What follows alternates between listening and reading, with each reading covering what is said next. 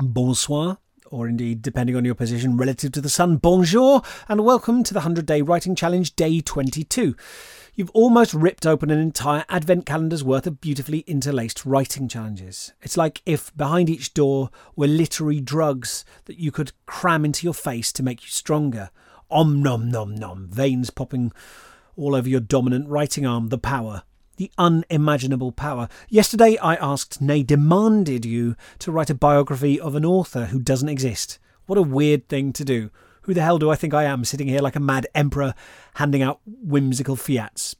No, not the car. Fiat as in decree. That's what fiat means. I don't know what a whimsical fiat as in the car would look like. Maybe it would have a huge papier-mâché top hat on the roof and dispense Play-Doh.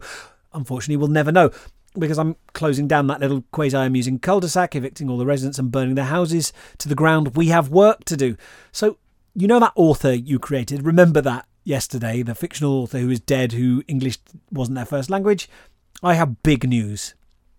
It turns out you, yes you, of all people, have been appointed their official translator. Their major works weren't written originally in English, remember? So what I'm going to ask you to do is to produce, today, an extract from one of their earlier pieces, be it a novel, a short story or a poem, written after a major event in their life. So one of their earlier works, and it happened after a major event in their biography that you've written out. You might like to start slap bang in the middle of the story or at the beginning. Doesn't matter. You're just translating their style into English, trying to capture their voice. It might even be, at the climax of the novel. Don't mind. Just jump straight in. R.S. Thomas said that poetry in translation is like kissing someone through a handkerchief. But as many poets have since pointed out, kissing someone through a handkerchief is still pretty nice.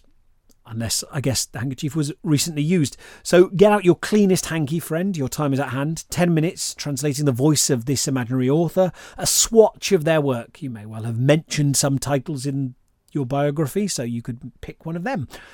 Into English. I know you can do it. You've been training. Just relax into it. Don't worry too much and see what comes up. I wouldn't have chosen you for this task if I didn't know you were the ideal person. Okay. Here we go. 3, 2, 1, go.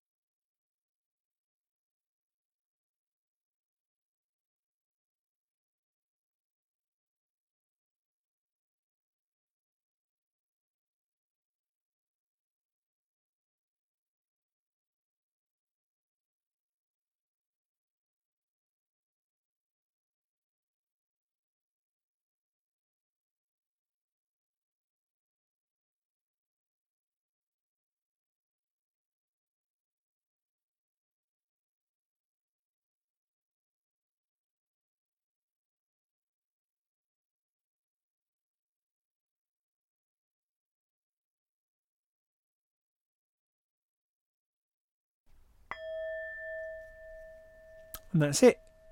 You did so good to have a run at that. However it came out, just turning up and having a crack at it is brilliant. I don't want to say any more at this stage, actually, except to remind you to notice how you felt before, during and after the exercise, however it went. Please do keep what you just wrote and the biography at hand, and let's meet up, same place, tomorrow. The 100-Day Writing Challenge is made possible with the kind support of Arts Council England.